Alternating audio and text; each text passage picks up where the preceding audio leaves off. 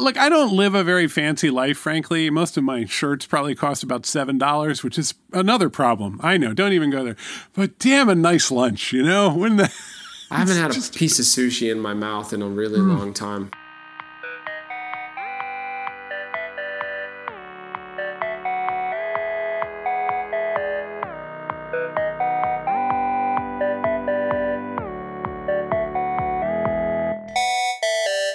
Paul.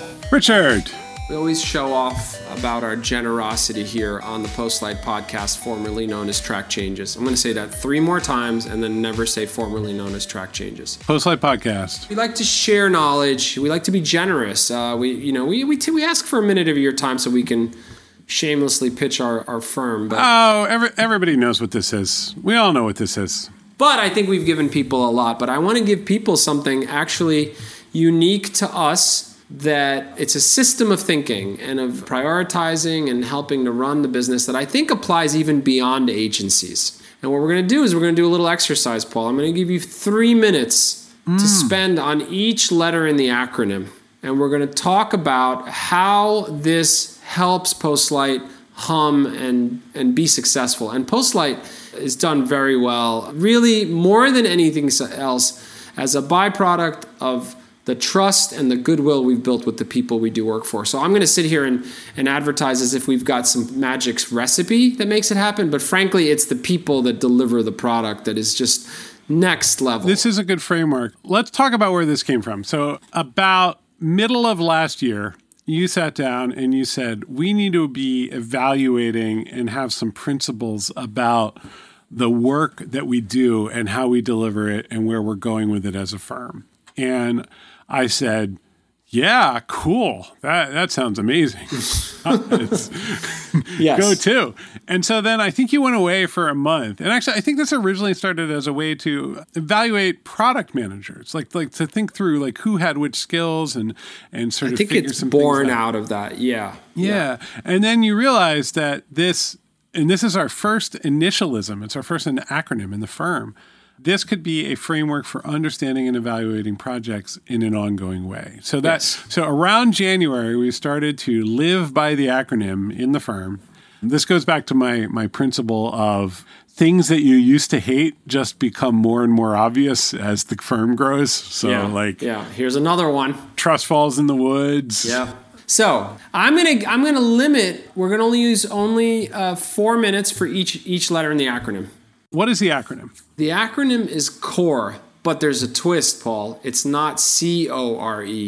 It's QORE.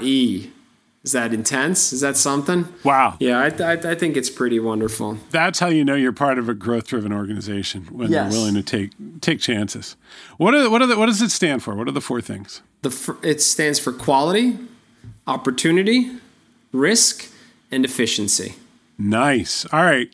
You could take those 4 metrics and overlay them on a lot of different kinds of businesses. But the agency business is especially, the R is capitalized and the others are lowercase, frankly. Risk in an agency business is everything because you don't have the visibility of a typical product business, a mature product business. So let's go through each. Quality. You want me to define it? Start and we'll talk back and forth. Yes. You've got 4 minutes, Paul Ford. All right. Well, look, quality is how something compares to all the things that came before. And if it truly, it's a combination of both things that are almost ineffable and hard to define and very instinctual, where you look at something and you go, I get it. And it can apply across disciplines. So there's quality of code, there's quality of design, there's quality of the overall product. Let's actually very quickly define like what one of those might be. So quality of the code, it's well structured. It uses the idioms of the language. It is as brief as it can be. There's enough documentation, but not too much. And you're able to find your way very quickly. Sometimes you can squint and tell if code is good or not. quality of design. Instead of taking the requirements that were listed in the document and just putting them kind of in a sequence on the page, instead of letting quick visual cues work, instead of organizing things in nice hierarchies, you've got a very clear sense of where you are. You know the kind of thing you're looking at. You know what is expected of you as a user. You've got a clear type hierarchy, many things along those lines, like good, solid principles, as well as understanding what action the user is supposed to take next. In terms of product, it's a matter of bringing all those things together into a framework that, again, a user will be able to pick up and just absorb into their way of thinking and being. So I'm looking at a lot of screens, and the screens are going to be presented to the client. And what has come to us is a business requirement and some hopes and dreams and a team that needs to turn their world around. So what I see in front of me is a journey that shows how the user is going to use the designs and the engineering that Postlight is building so that they can achieve their goals, not the client's goals, but the user's goals. And also, in terms of product management, that we are ready to narrate how the user's goals are going to align with and enhance the business or the function of the organization that works for us. And now I'm very abstract, but you start to be able to see it. You start because you can see like that will have the bottom line results in terms of traffic or engagement or getting more donations that these people are expecting. And it looks like the good things that do that and less like the bad things that don't do that. So that's quality. Yeah, I mean, I think it's worth noting, we don't really bill hours at Postlight. We rarely do it. If your goal is to not just log hours, but rather get people to want to come back for more, and your delivery is everything, quality is pivotal. Our growth is driven by quality, not by digging in and knowing, hijacking and keeping hostage specific domain knowledge that only we can do, right? Like that's not our game. Our game is that you're going to love the work, and we're seeing that's right? not quality. That's not quality. Our game is you love the work and you're like, you know what? Give them the keys again. There's a basic belief here, which is a scary one for an agency, which is let it end because they'll come back for more if we do good work, right? That's an unusual thing. Speaking of come back for more, Paul. Okay. O stands for opportunity. Okay, so a goodly portion of our business comes from relationships that extend. Now, Rich just told you we're not time and materials. Okay, so now it's tricky. Like, well, do you do change orders? Like, how do you extend a relationship? The weird counterfactual way that you do this is you ship the product that they said they need you to build. Because what is real in our industry is that once you ship that, all the other things that you have put off in order to make that a reality now come to the fore. And because the relationship was good and because the product is of quality, this isn't them having you over. We don't have them over a barrel. They could take the code and they could make a few hires and they could build on top of it. They could go to another agency. But what they've determined is that if they go back for more with the requirements that have emerged since we started building this thing, they're going to get that same level of quality and it's going to be good. And so what we're looking for when we're evaluating in terms of opportunity, it is how is the relationship?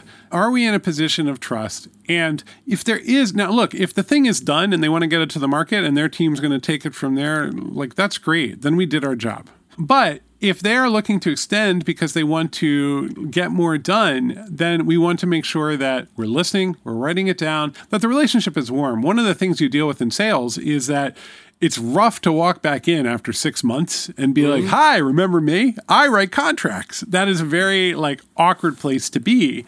And so are we keeping in touch? Are we making sure that there is good transparency? And also, if there are any challenges, if they're frustrated, if there's something they're not getting, do we absolutely know that? Because that is the easiest way for someone to say no to an extension is for them to go like, yeah, but there's a thing. I think what you're touching on is elevating beyond project to relationship, right? We have many clients that frankly don't think of us as the project company, but rather as the relationship company. We want to be in the conversation when they think about other things, especially very big clients that are inevitably going to spend money and are going to look for partners. We want to be viewed as like, oh my God, who better than Postlight to do this? So opportunity is around that. It's not just can you get an extension. A lot of times opportunity won't materialize for another year. There's a critical thing too. Like, we are expensive, especially upfront, if you don't buy a lot of services, because we are competing with outsourced firms that are able to do a lot of things with how they charge for labor. And more specifically, they optimize their relationships to get in there and then extend them. Okay, we actually don't optimize for that. Like, we're talking about this now, but and it's because it's part of our firm, because actually for about 3 years, we told people, don't even bother. Like, we're going to give this to you and it's going to go to your team. Don't worry. We're not trying to lock in.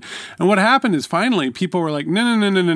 I don't want to build a product team. Could you just be the product team? Like, you're actually the most efficient and probably the most cost-effective thing I can go with if you would just like stop trying to throw it over the wall and just stay here and own it with us. And we were actually confused about that because we're like, isn't that going to be boring? But it turns out there's like usually pretty big, complicated product roadmaps on larger projects. And so it's building that relationship, but without trying to jam it in there, without trying to like be like, oh, hi, it's me again. Didn't see you there. Well, it's not about the schmoozing. We don't ask the question of, hey, have you had lunch with the person? Have you taken them out for drinks? It's never about that, actually.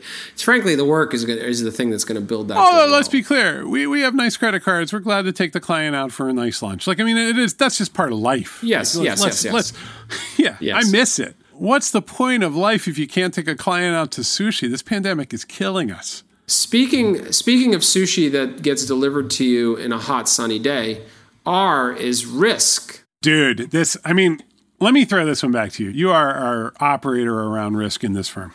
Yes. So a key part of QORE is another way to state risk is expectation management. Frankly, what do they think is coming next? And are you ready? If you're not ready to get ahead of what's coming next, then that is the single biggest source of risk for anything, frankly. Your stakeholders are coming. What do they think is coming? And what this often leads to is what we call rehearsal meetings, where they literally present and use language as if the stakeholders inside of Postlight sit in the seat of the client, and they present. And so very often the conversation goes like this, like, well, what do they think is coming next? And if you get a blank stare, which means they haven't really communicated what's next, right? Then risk is already in play. Because what happens, and I've said this on the podcast before, if there is ambiguity, your stakeholder is going to fill that ambiguity with something in their heads, and they're not going to tell you what it is. And when there is ambiguity, you are always wrong. That's not just client service. That's everything. That's everything. That's management. Yes. That's like, so that is going to the restaurant. Narrow that gap, set expectations, and this way you can't be surprised, right? If anything, we have this thing around risk is, okay, cool. So they know what to expect. Are you going to surprise them with anything? So like that's the next level, which is like, okay, they know they're getting that. Can we go above and beyond? Are you going to show them 3 examples when you told them you're only going to show them 2? Then how do you go beyond that, right? This ties in with one of the rules of the firm, which is there's no bad news 60 days out, right? Like if something isn't going well, if you raise it 2 months ahead of time, there's always time to solve it. If it's 2 weeks ahead and they're expecting a launch, you've created a crisis. Yeah. All right, so let's recap so far so we can close it out with E. Quality, opportunity, risk, and then finally efficiency. Quality is a tricky one. Like you can kind of give it a letter grade, but it really is a story. Opportunity is, hey, I think we need to get that relationship going and make sure that we understand what they need so that we can give them a number and they can decide if they want to go forward with it. So that has a very clear next step. Risk is how do you articulate risk? I think it's like, I'm worried that this is going to happen. I see a lot of problems if we don't do this, that kind of thing. Yeah. Are we headed down a path where the firm is more exposed? That's pretty much it. Yep. You're a vendor. A vendor by definition is supposed to be fired as soon as the clock runs out. And that we don't I'll say it, full disclosure, every agreement that we have signed has a cancellation without cause clause. You can send us home with a little bit of notice, no matter what. Oh, that's the whole point. Anytime. You don't even have to meet our eyes. That's right. So how do we, render ourselves critical and important, which is quality, right?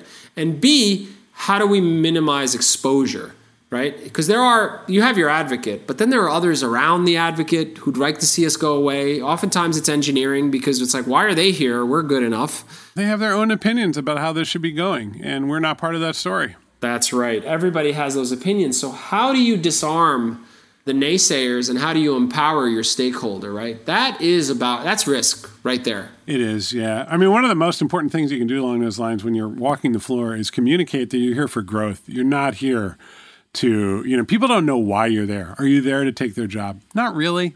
Yeah. No. Well, oftentimes they read you there as an indictment on what they've done so far, which is very painful to drive through. Efficiency, Paul. Well, efficiency in pure terms is this staffed correctly to get a good result, but not overstaffed so that people are spinning their wheels waiting for things to happen. This is because we are not for the most part, a time and material shop. If someone isn't doing something, that means they can be doing something else. And that doesn't mean that they have to be doing work that drives money into the co-founders' pockets. It means they could be doing labs projects, working on marketing stuff, working on contributing to the website or whatever. And those things are very good for us. Like they could also just be they could be, doing a lunch and learn or talking in the hallway and sort of building the community. Like I miss, right? But like, that's part of the agency. So are we efficient? Are we running as well as we can? Are we meeting our dates? Are we getting to where we need to be? And are we doing it according to the outline of the statement of work and while simultaneously meeting expectations? Now, where this can really throw you is if scope changes, and it does, and somebody wants something more for the amount of money that they paid than you expected to give them. And in general, we are going to try to give them more. We don't get into a lot of positions where people are just like squeezing us and we're grinding. Like that's not, but sometimes they're like, look, could you do this for me? And we're like, all right, well, we're partners. Let's go. Yeah, it's true. And it's funny because, it was one of the things I was warned about more than anything is don't expose yourself and button it up as much as you possibly can because they'll come back for you and you'll be in pain. And so, you can't keep it fast and loose. And in fact, we, by design, keep it somewhat fast and loose because underpinning it all is this dynamic that we like to establish that it is a partnership, that nothing is set in stone, that software is malleable, and that we're going to have to work through problems together. And what we found, and this is something that I don't think very many, if any, agencies do, because it would seem extremely risky. But in fact, if you do it right, A, it builds goodwill, and B, it could be immensely profitable because if you run it efficiently and you deliver them the thing that makes them really happy, they don't want to know about the details underneath. They're just happy. And that's a very powerful thing. But if something was supposed to be done in 90 days and we're on 70 and it doesn't feel like it's going to happen, we will enforce it. We will hold people accountable to the commitment, the time frame commitment, because if it gets away from you too quickly, it could flip on you real fast. You can go from being very profitable to really being underwater. And so we just want to check in with that. We don't want it to be a thing with like, how do we, to your point earlier, like how do I squeeze as much as possible out of this wet towel? That's not the point here. If it's going to make it great with an extra 2 weeks, we'll give it the extra 2 weeks. But what we don't want is to just forget about when the damn thing was supposed to end and it just drifts and drifts. And also, let's be really clear. If you have an experienced buyer and they know what they're buying, if they don't know what they're buying, that can be complicated because they have to learn how software gets made in real time. And you can educate them, but that is a process. Everybody has to learn that the first time, and sometimes that is the client. But on the flip side, if they know what they're buying and they see the quality they are expecting, then the efficiency follows very, very quickly because they're not worried. They're not like, am I getting everything I paid for? Because they're able to look at it. They're seeing that the quality is there, and they're saying, all right, I'm getting everything I paid for. And yeah, there's a big checklist of all the buttons and features, and they're getting that too, but they're not just getting that. This is where software companies get in trouble, right? Is that they deliver every single box. And that's why The government has terrible user interfaces because nobody actually bothers to glue them together sort of into one big application. They ship 1 million boxes, and that's how that provisioning and contracting process actually works. And so that is the wrestling match. But what you see is that there's actually a stronger link between quality and efficiency than I think a lot of people would think. If you get it right and you work really hard to get it right, the efficiency follows very organically, and the opportunity shows up because the relationships are right. Quality drives everything. Absolutely. Quality is the driver. It's no one's ever said to us at Postlight, I expected 300 hours. You only gave me 280 or something like that. It's never happened. It will never happen because we don't sell that, right? We sell the outcome, and I think it's riskier, but it's frankly more rewarding. It's not. I mean, we're 4 years in. It's not that risky. Well, I think we cracked the code, and we could write a book about it. But for now, we're just going to share. We'll do a podcast. Yes. So QORE. So next time you are evaluating multiple products in your life. Quality, opportunity, risk, efficiency. Just sit down, and I'm going to confess something. When I do the meetings, I do a little report card. I literally give letter grades. Like A minus, B minus. I mean, basically, I do it numerically. I add them up, and I get a percentage for all 4. And I have my notes, and then I write down what I expect to see 2 weeks later.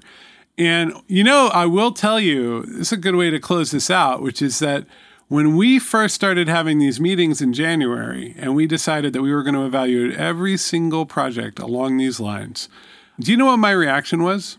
What? I utterly panicked once I got in the meetings because I was like, oh my God, there's risk everywhere because I'd never looked at all the projects at once. Yeah. Right? Yeah. Like suddenly the portfolio's in front of me. It was also a mechanism for us to look in, right? Otherwise, like, hey, what you guys doing over there? Like it formalized the way to look in as we grow. So that was valuable. Well, and what it does is it makes it healthy and normal in the firm to talk about the actual work being done. And again, you're getting it out of how is that person doing, or what are they doing, or is that client happy and into a zone of what has been done and what are people's reactions to what has been done. So I mean the flip side is like now we have clear perspective on 15 to 20 ongoing projects where before that was, we tried to have people report on it directly out of Slack, and we tried to have different kinds of accounting. The meeting is a good structure here. Like getting the together is meeting. Important. Yes. Yeah. You're not filling out a form. So take this and go forth, everyone. QORE, quality, opportunity, risk, and efficiency. Not to sound like too much like, airport book business speak, but it's these frameworks become necessary as you grow. You don't need them when you're 15, but they really are necessary, and they're good. They're good they're good lenses to hang over whatever you're working on. Otherwise, you're reacting a lot of the time. QORE is an attempt to not just react. There was a day when I had to get in. It was because things had gone bad, and that's not good. I'd rather go in and say, "Hey, wow, that looks great. Great work." What listeners aren't hearing is the terrible struggle of the two of us to go, it's time for an acronym. I think they heard it, Paul. You started the podcast with, sorry guys, there's an acronym. Yeah. No, that was actually hard for us to just be like, all right, we're one of those orgs. Let's get it right. But it is a good framework. It has been. I use it almost every day, and then I've got my new little motto, which is quality, trust, and growth are the 3 things that I need to worry about as a CEO. Oh, another acronym for another podcast, Paul. Yeah, exactly. Maybe we'll come back. I'm a CEO now, Rich. It happened. It's not just in title. It's my whole body has transformed. For some reason, I lift up my hands and they produce golf balls. It's just a terrible thing. It just everywhere I go. See, now I was about to pitch Postlight, and I can't do it anymore because I'm just seeing golf balls flying out of your palm. Just flying out. That is the ultimate skill of a CEO, is to physically produce golf balls anywhere necessary. So we are Postlight, a digital strategy, design, and engineering firm here in New York City and around the world. Reach out if you'd like to talk to us about just about anything. We like to hear about the challenges you're facing, and we deliver big, sprawling platforms for some great clients. Visit postlight.com. There's some great case studies there. Hello@postlight.com. Yep. Quality, opportunity, risk, efficiency. We'll bring you into our framework. But by the way, it's worth noting that acronym can be used for a healthy marriage too. To just manage a healthy marriage. I don't know. I can't. We're doing that meeting tonight. I'll let you know how it goes. All right. Have a good week, everyone. Bye, everybody.